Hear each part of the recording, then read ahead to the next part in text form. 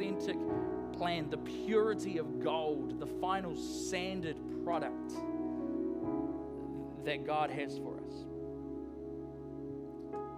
Because I don't know about you, but I want to be that church. Do you want to be that church? Do you want to be the church that goes further than any church has gone before? Do you want to be the church that says, when most churches would say 5 pieces of sandpaper is enough, you go, let's do another 5.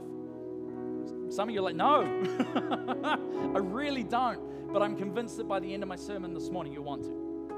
You'll want to. So let's do that. Father, we pray this morning that your name would be glorified. Holy Spirit, that you would come and do what you do best and glorify the name of Jesus. That this morning, as the name of Jesus is glorified, people would be set free. People would be refined. People would find joy, hope, love, life, truth. And that truth would set them free, we pray in Jesus' mighty name. Amen. Amen. Amen. So good. Thanks, team. They're sounding pretty sharp, eh? They're getting, it's a good time. Again, you can always get better. I don't say that as an insult. I say that to go like, as musos, we all had to face this idea last week of going like, is it not good enough? Just here would be great. I'm gonna use my space. I can go. It's like stepping into a 3D world. It's like coming out of the. We'll stick with 3D movie because if it gets 4D, that's when you start. You would go to the 4D movies at the Gold Coast, and that's when you get sprayed with stuff. And so we won't go 4D. We'll stick with 3D. Next week. Are you away next week? Is that what you know? You want to bring a squirty bottle? Okay. Whatever. You do you, bro. I'm like, if you do it, it's not me. It's yeah. It would be a bad idea.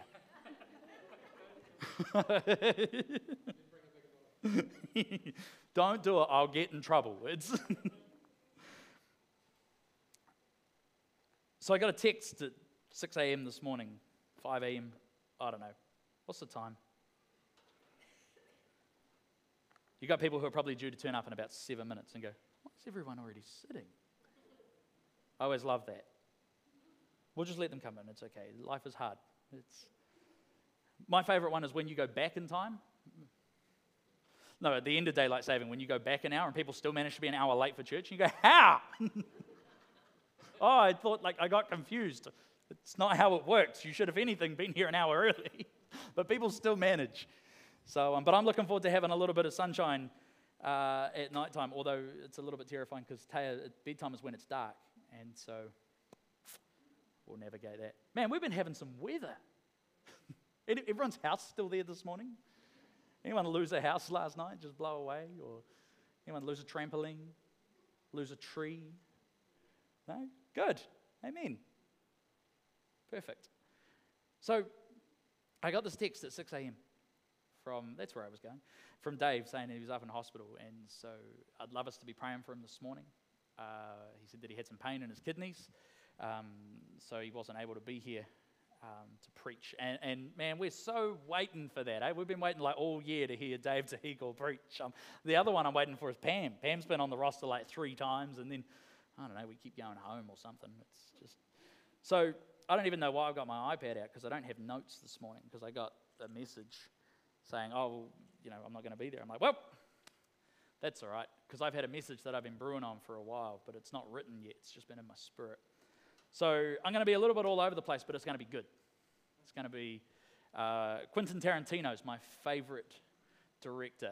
I don't know if you're allowed to say that in church, but Quentin Tarantino is my favorite director. And what I love is his capacity and his ability to tell a story that starts at the end and then in the middle and then jumps around to 7 different places, and then you come to the end and go, that's how I preach. So there you go. We'll arrive at the conclusion and it'll all become clear. But in Jeremiah chapter 29 and verse 13,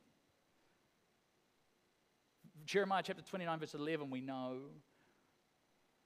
for I alone know the plans that I have for you. Plans to give you a hope and a future, not to harm you. I'm giving Bo time to get it up. Can you get it up? Is that, no? Too hard on you? It's all right. Jeremiah chapter 29 verse 13, I believe it is, says this. When you seek me, hey, nope. teasing me now. It's like someone sneezed on the screen. For I know the plans I have for you, plans to go in those days. When you pray, I will listen. If you look for me wholeheartedly, you will find me. If you look for me wholeheartedly, you will find me. So other translations say, when you seek me with all your heart, you will find me. And this year has been a year of seeking. I still continue to laugh, and people continue to laugh at me when I say our theme for 2020 was off the map. And that's pretty much just where we live now. No, and we're so far from the map, we don't even know what the map was. But there's been this year of seeking, but it's about going, what are we going to seek for? You know, because there were times where, you know, when everything would get thrown up in the air and get changed again, and you'd be looking for answers, you'd be looking for a plan, you'd be looking for a program. And it was like in my prayer time, Jesus said, what are you looking for? And I was like, I just want to know what I'm supposed to do on Sunday. So Jesus, is that what you're supposed to be looking for? No, sir. You come back to this place. And so going, what does it look like? And so if you've heard the sermons over the last couple of weeks, if you haven't, I'm going to recap just a little bit for you. In that providence of pain, I talked about how this year has been an uncomfortable year in many ways for me personally, because God has put his finger on issues in my life and gone, we're going to deal with this today. Why? Because we're going to go to level 6 sandpaper. This is refining. This is what we're doing.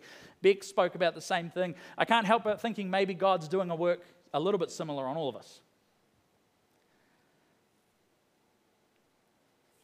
And so I've been on this journey again of coming back. Really, my favorite word, my favorite value in all of our values is authenticity. Authenticity. And so I come back again and again to what does it look like to have an authentic faith? What does it look like to have an authentic church? What does it look like to have an authentic marriage? What does it look like to have an authentic youth program? What does it look like to have authenticity at the heart of an authentic relationship with Jesus? And so that's been, again, that when that's what you want and that's what you start looking for, God goes, well, let's do it. And then you go, why did I sign up for this? You ever, like anyone, ever had? Okay, I know we're new. I know it's back first time. I know you, like you're not used to having to talk back to the screen. But I can do talk. I can do heckling. I've missed my hecklers. We can have a little bit of that. I just need to know that I'm doing okay? I'm human too. I'm working through some insecurities. I just need to know I'm doing okay. Help me out. Help me, help you, help me, help that. No, they just happen anytime Bo and Lara sit next to each other up at their computer. That's what that's about. Okay. Anyway, gonna get myself in trouble. So, this pursuit of authenticity, what does it look like? This pursuit of authenticity, and I've got a couple of verses that I'm just kind of, Bo won't have time to get them all. Matthew chapter 6. If you've got your Bible, come with me to Matthew chapter 6. Matthew chapter 6 is a reasonably well-known part of Scripture, at least parts of it. The Lord's Prayer's in there. It's immediately after Matthew chapter 5, which is the Sermon on the Mount. And so, you know, there's a whole lot of these, just as it goes through. In fact, I think it's still part of the Sermon on the Mount, technically. Let's go from Matthew chapter 6, verse 1. I'm reading from the Passion Translation this morning, which will be different to what you've got maybe and different to what's on the screen, but I just like the way that it puts this. It says, examine your motives to make sure you're not showing off when you do your good deeds, only to be admired by others. Otherwise, you will lose the reward of your heavenly Father. So when you give to the poor, don't announce it and make a show of it just to be seen by people like the hypocrites do in the streets and in the marketplace. They have already received their reward. But when you demonstrate generosity, do it with pure motives and without drawing attention to yourself. Give secretly, and your Father, who sees all that you do, will reward you openly. I love that last verse. Let's say we take out the middle part there. Give secretly, and God will reward you openly. God rewards openly what we do secretly. But the part of this verse that I want to really focus on in the middle, without it becoming a real negative thing, is verse 2. When you give to the poor, don't announce it and make a show of it just to be seen by people, like the hypocrites in the street and in the marketplace. They have already received their reward. Another translation puts it this way: if you do your good deeds to be seen by man, you have already received your reward in full. In other words, if you did something to be seen by people and you get seen by people, mission accomplished, right? If I do something, if I get up here and preach, I know I've just been teasing you about shouting back to me and giving me a little bit of feedback, but if I get up here just to get your applause, and I get your applause, job done. I'll pay you later too. But if that's the only reason I do it, and that's what happens, and you stand at the end like Maximus from Gladiator, are you not entertained? If that's what we're here to do, tick. And yet what Jesus seems to be saying is that that's not what we're supposed to be doing. That's not what's supposed to be our motivation. What we should be doing is trying to do this in secret so that God can reward us openly. But I think the part about that is to do with authenticity. See, because if I give to receive praise, I'm not giving at all. That's a transaction. I'm actually doing this in order to get something. I'm telling someone that I like their haircut so that they then go, you're such a nice person. I go, thank you. And then I go away feeling good. And I've received my reward in full if that's what I want. But Jesus seems to encourage us to dig deeper. Jeremiah chapter 29 verse 13, which we read before, when you seek me with all your heart, that's when you'll find me. When you seek me with all of your heart, that's when you'll find me. What is it that we're really seeking? And so God keeps bringing me back to this again and again and again, going, what is it you want? What is it you want? What is it you want? And I feel like, again, God would bring us as Blenheim Baptist Church, what is it you want? I know what it is some of you want, because I know what happened when we couldn't have it. But what is it you want? What is it we want? And I feel like God's bringing us back again and again and again to this question, what is it we want? Matthew chapter 13. Let's jump forward a little bit.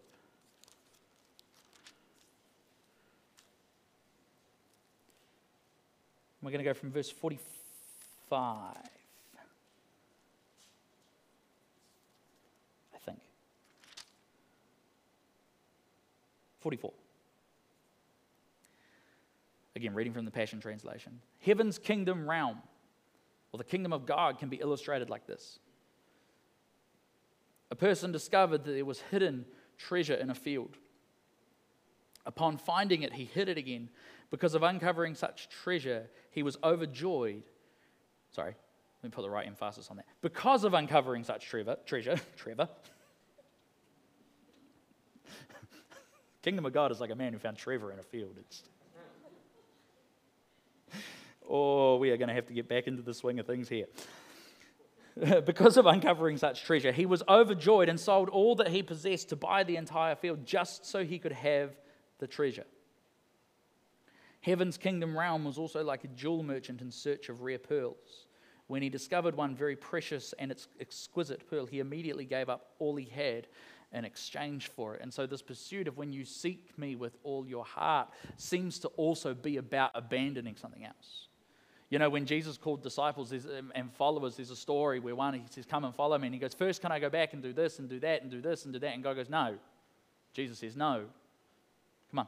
Anyone who turns their head back from the path. In other words, part of this coming to follow me is about abandonment to something else. And we don't like that part. We really like, can I have Jesus and add, it's like, would you like fries with that? Would you like Jesus with that? Yes, I would. In fact, I'll take 2. And if you get really excited, you go, I just take all of them. And just, I take that religion and this religion, and it's all the same. But Jesus says, you will find me. But, in Matthew chapter 29:11, God says, you will find me when you search for me with all your heart. We live in a world where any kind of self-denial is seen as negative now. Any kind of self-denial. Why would you repress yourself? Why would you do that? But yet Jesus says, when you seek me with all your heart, you will find me.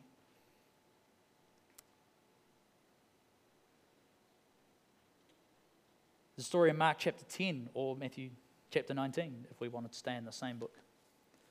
Let's stay in the same book. Matthew chapter 19, verse 16.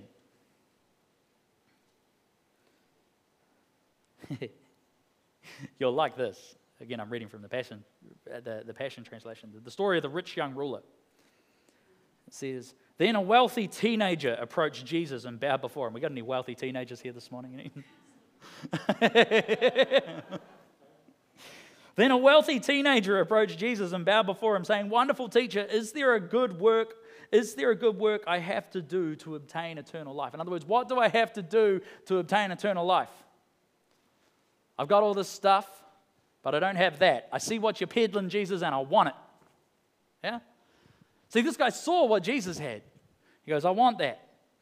And Jesus answered, I love this. Jesus answered, why would you call me wonderful, or why would you call me good? God alone is good. And why would you ask what good work you need to do? Keep the commandments and you'll enter into the life of God. Which ones, he asked. Jesus said, don't murder, don't commit adultery, don't steal, don't lie, honor your father and mother and those around you as you love yourself. And in verse 20, the wealthy teenager says, but I've always obeyed every one of those laws without fail, the young man replied. What else do I lack? I love the way Bill Johnson describes this. He says, Jesus starts, this rich young ruler, this wealthy teenager comes to him and says, what must I do to inherit eternal life? He says, good teacher, what must I do? And Jesus goes, why do you call me good? Nobody's good but God. Now, of course, Jesus is testing him to go, because that's the key to eternal life, is identifying that Jesus is God.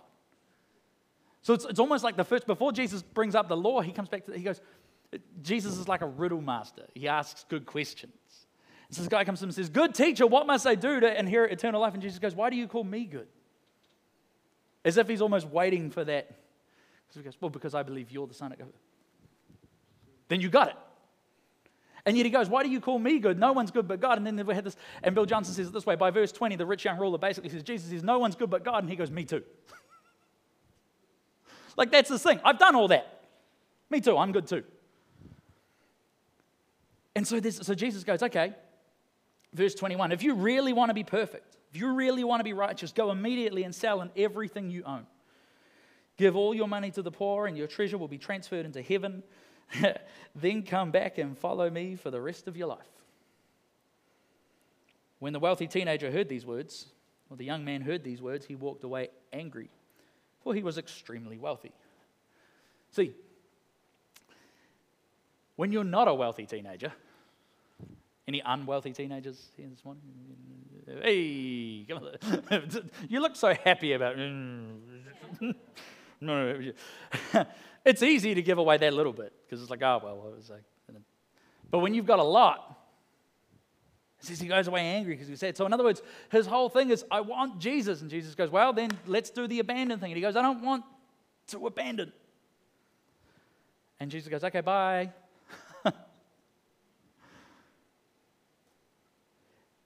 And so I think there's this message somewhere in this refining, in this authentic process that I keep coming back to, in Jeremiah 29:13, when you seek me with all of your heart, you will find me. Sometimes seeking him with all of our heart means choosing to stop seeking something else. Sometimes seeking him with all of our heart means to go, I'm not going to pursue that anymore. I'm not going to pursue that anymore. I'm going to cut that off from my life. I'm going to do this. I'm going to do that. And we don't like that part of the gospel, really. And we've done a whole lot in our life and in our church and in the history of the church to just kind of chisel that bit slowly off the end. Now, some of you are probably thinking, sitting here this morning going, man, first Sunday back in church in a long time, couldn't you have encouraged us, told us we've done a great job, told us, instead you come in with the let's sacrifice, let's chisel, let's do all this sort of thing. And this is where I want to, the thing that the rich young ruler failed to miss in this is that verse where it says, Jesus said to him, if you really want to be perfect, go immediately and sell everything you own. Give all your money to the poor and your treasure will be transferred into heaven. Then come back and follow me for the rest of your life. I want it to be really important. And this last part of the message this morning where I'm going is the kicker, because I want to get you excited about something. Because this is not a rebuke, it's an invitation.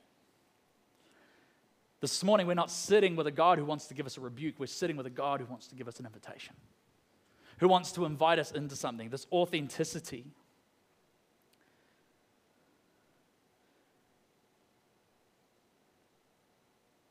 Second Chronicles chapter 16, verse 9 was another one I was going to read earlier in relation to Jeremiah 29. Second Chronicles 16, verse 9 says, the Lord scans to and fro, his eyes scan to and fro across the whole world, looking for eyes that are perfectly towards him. Looking for churches, looking for Christians who are willing to say, I will be that person. I will be that. I will give up. I will sacrifice. And here's where the challenge started to get to me.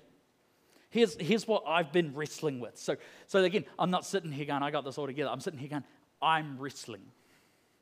I'm wrestling with God. Hopefully he doesn't put my hip out. But here's what I discovered.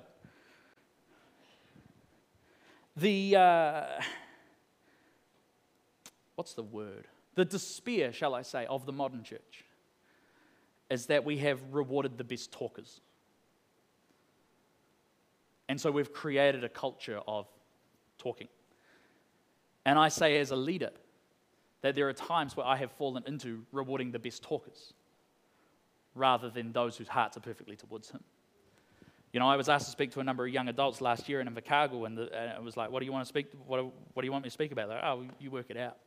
And so I came in and spoke to these sort of young adults, teenagers. They were all in that, and we, and you could see it because you get rewarded for forgive the expression, brown-nosing the leadership. And we don't do it. It's not worth it. Again, if that's what you're trying to do, if your goal is to get recognized by someone, if your goal is to get endorsed, to get credentials, to look good, to have someone stand you up here and go, look at this example of the Christian faith, if that's your goal, reward in full. You can have it. But I feel like the invitation, man, it's getting quiet in here. I need to. But the invitation of God is to go somewhere deeper to that. And here's where I feel like, someone asked me recently, what is the point, what is the difference that you hope for Blenheim Baptist Community Church? Because I keep coming back to, I had 3 prophetic words after I started here. And they were all, God is calling you not just to do something different for Blenheim Baptist Church, but something different for the church. And people say to me, well, what is that? What is that? Name it. And for ages I couldn't name it. And so you seem really silly going, we're going to be different. And every church says that, right? We all say that. Churches have been saying, we're going to be different for like 2,000 odd years. And then we just try to do the same thing as what's happening down the road. The same thing as what's happening over there. The same thing as what's happening over there. And so, you go, God, what are you saying? And then you get into this place, and so you go, oh, we're back in level 2. What are we going to do? Well, I know what they're doing. I know what they're doing. I know what they're doing. I know what people would expect me to do. But God, I think you might be saying, do this. Will we follow him? I have a friend who has a Rolex. He's a wealthy teenager. And everything about it looks like a Rolex. Sparkles like a Rolex. It's got Rolex written on the front of it. It's got diamonds around the outside of it. And everybody's really impressed with this Rolex that my friend has. Except me. Because I know it's a fake. Because he told me. It's one of those ones you get off the airport at certain places and certain international transfers, and there's those guys with coats. Want to buy a watch? I got watches. That's where he got it. He got it in some airport in Thailand or Bangkok or Hong Kong or, I don't know, somewhere. I don't remember his story. But he's got this watch, and everybody thinks, oh, man, you got a Rolex. You must be loaded. You must be a wealthy teenager. And it sparkles like a Rolex. And the diamonds look like diamonds, except they're probably cubic zirconiums, But it looks good. And the only reason he's got it is for the look. And amen. People go, oh, you got a Rolex? He goes, yeah. I just sit there and go, I'm going to come back to that story. Because here's what I've learned. And I've had to wrestle with myself as a young Christian. I've been in a number of different churches or a number of different church environments, whether it's been being a member there, whether it's attending a conference there, whether it's doing what, I've been to all these different places. I've had the privilege of sitting in under different leadership and different things. I've seen good, I've seen bad, I've seen everything in between. Pastor Aaron, who was here, used to say the good, the bad, and the rugby, it's like I've seen all of these expressions of church. And there's one thing that I have learnt, and I don't say this for any other reason than it was confronting to me. Because of all the different environments that I've sat in terms of Christian environments, I've seen the authentic move of God and I've seen the counterfeit move of God. Now, most of you probably know what I'm talking about because at some stage you've sat in an authentic move of God and you've sat in a counterfeit move of God. And what I've learned is that, my mentor, Ross Bambury, always used to say that the only reason someone can cause you to take a fake is because the real exists. Like if I tried to peddle you a $2 note this morning, none of you would take it. You go, there's no such thing, Shannon. You can't sell me a counterfeit $2 note because I know I don't even have to look at it.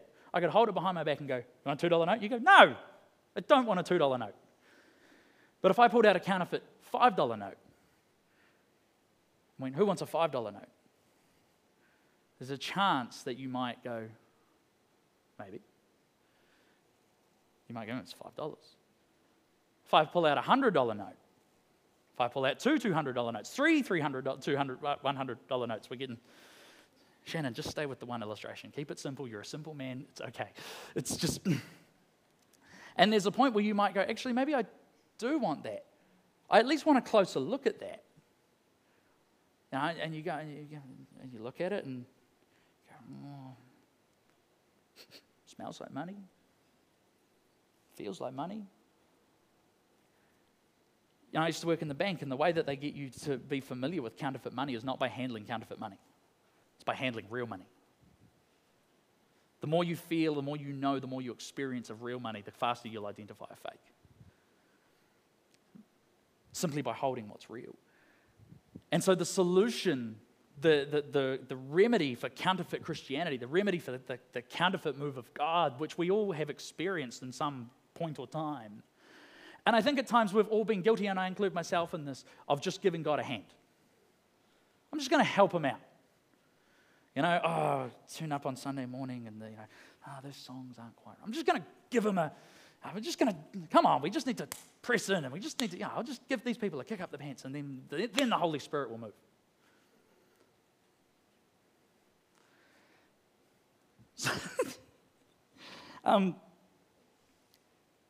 But I don't want the counterfeit.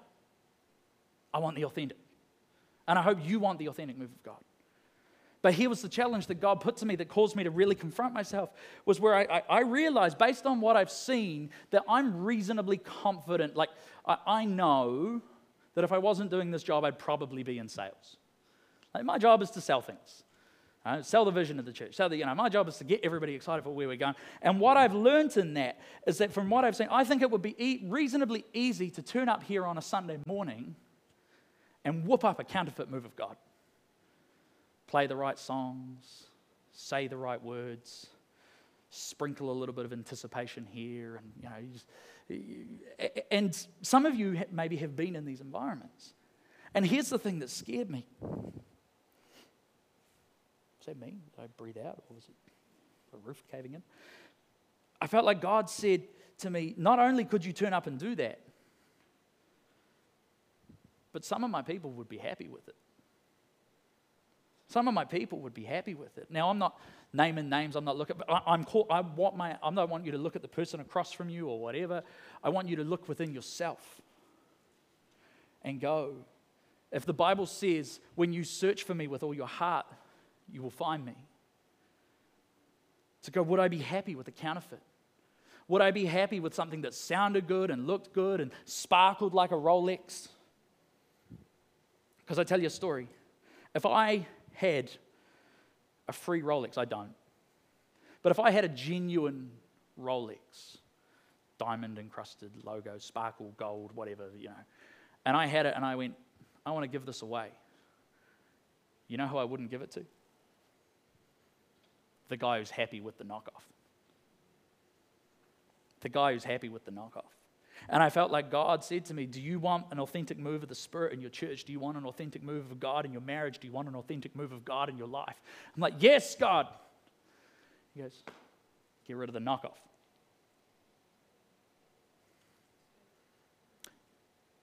Because those who want to be seen have received their reward in full. Those who want it to sparkle so that others will see it. Those who want it so that other people will look and go, wow, have received their reward in full. Those who want a big church, an exploding church, a church where we all come and we all dress flash and we all, have our hair immaculate. And I'm not knocking that. And I'm wearing a shirt, not because I have to, but because I like to. But if it becomes about that, And that becomes the main thing, to the point that when someone walks in the door who's in a hoodie and ripped jeans and whatever, that we go, I don't think you're going to belong here. Or to the point, shall I go one step further? Forget what our reaction. Maybe we look at them and go, you're so welcome here. But they walk in and go, I don't belong here. Because if that's what we want, we've received our reward in full. You all look great. Amen. Woo! We tried this morning. Some of us had to try really hard because we lost an hour. And it takes time to look awake.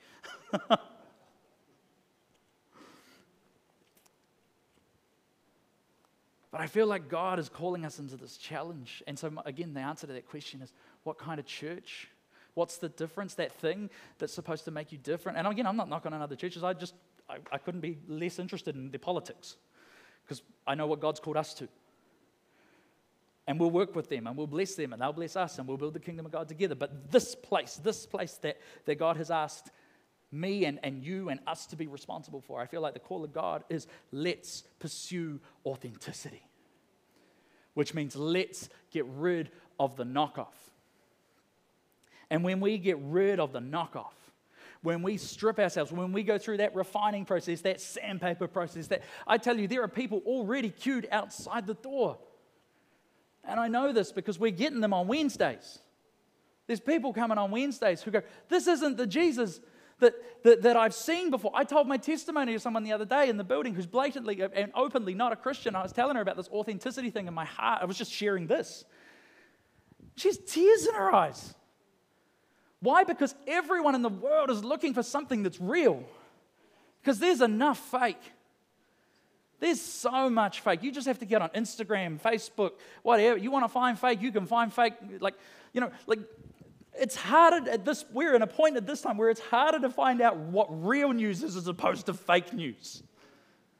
There's so much of this and so little of this that we go, all I want is a piece of this. And when we start to just bleed that and just expose that, and I tell you, it's painful. Because it gives God permission to go. You know, you get out on a Sunday morning or you get off the live stream and you go, crushed it.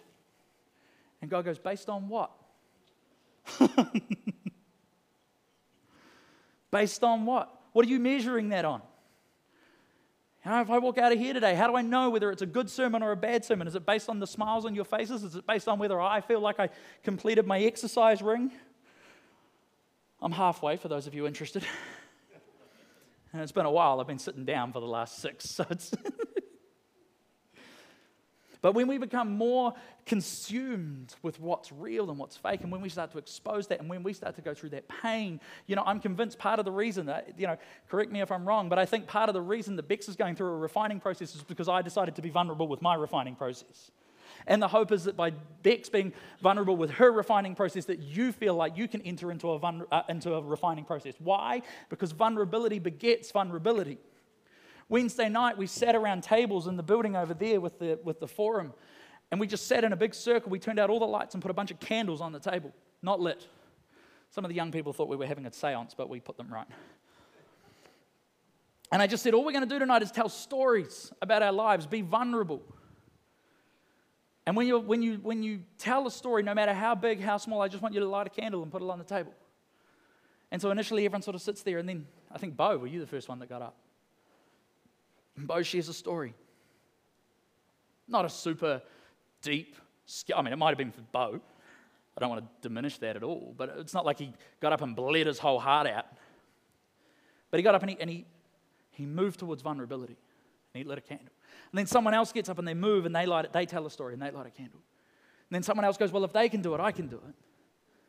And then if they can do it, I can do it. And then eventually we get to this point where half of the room have confessed to some kind of sexual abuse in their life. And you go, how did we get here from Bo being afraid of heights? Why? Because vulnerability begets vulnerability. Authenticity begets authenticity. When we become real, the people will become real with us. When we become real as the church, because that is what people are crying out for. There's so much fake. All they want is something that's real. And we have it. You have it. This is not a rebuke, it's an invitation to go, will you refine with me? Will you take the next grit of sandpaper and begin to sand with me? To round off the edges. You know, I heard someone a week or so ago, not from this church, so you can all stop wondering, but I heard someone a week ago give a prophetic word to somebody else and say, God said to me that you're going to do this, and you should do this, and they went, oh, how did you know? And I was standing there going, because they were talking to the other person a week ago. I didn't say it, I just thought it really loudly in my heart. But that's one of the things for me, that if we want to see authentic prophecy, we have to go, I'm not content with anything else. I don't want anything else. I want the real deal. I'm prepared to sacrifice. And that means we start getting uncomfortable with each other. We start challenging each other. You know, we start, I really think God said, did he really though? And not to cast doubt over everything, right? The goal is not doubt. The goal is not condemnation. The goal is authenticity. For me, I have to come to a place to go, was that God? Or was that just me trying to get what I wanted?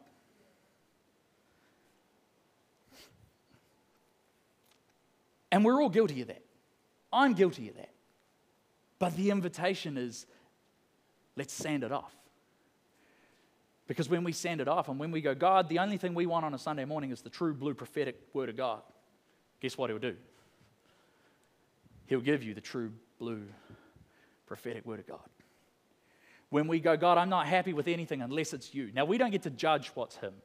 Let me be very, we test what's going on, but there are things that God will do in a room. I've been in rooms where I go, this doesn't feel right, and then I watch 3 people get saved, and I go, okay. Because God works in spite of you, and in spite of me.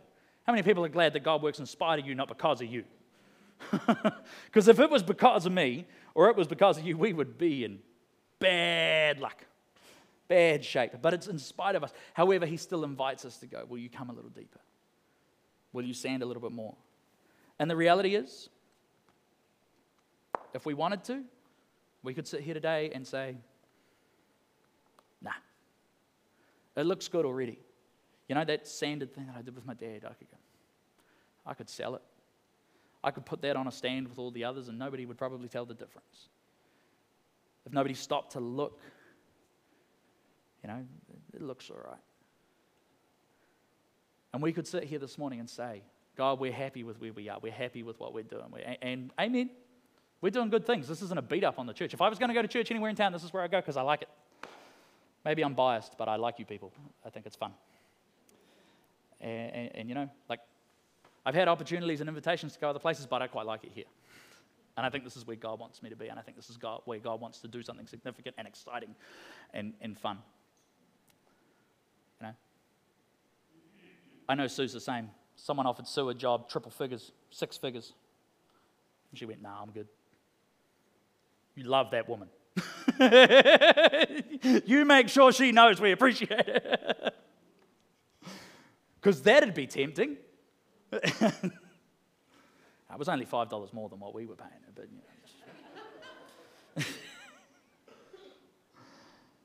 But when we go, I'm hungry for the authentic, and I want this, and I believe God has called me to this. When we do it, and when we do it authentically and genuinely and secretly, and not like, hey, everybody, we're going to be the authentic church, but we just start doing it, what we do secretly, God will reward openly. Are you with me? Are you excited? The best is yet to come. Can we all stand together? I want to pray for you as we conclude our time here this morning. Your children have been having a welcome back to Sunday school party today. I have no idea how much sugar that involves. Any puppies? Maybe. I don't know. Did you bring any goats in? You should bring a goat. Yeah, we should do that. We could sacrifice it.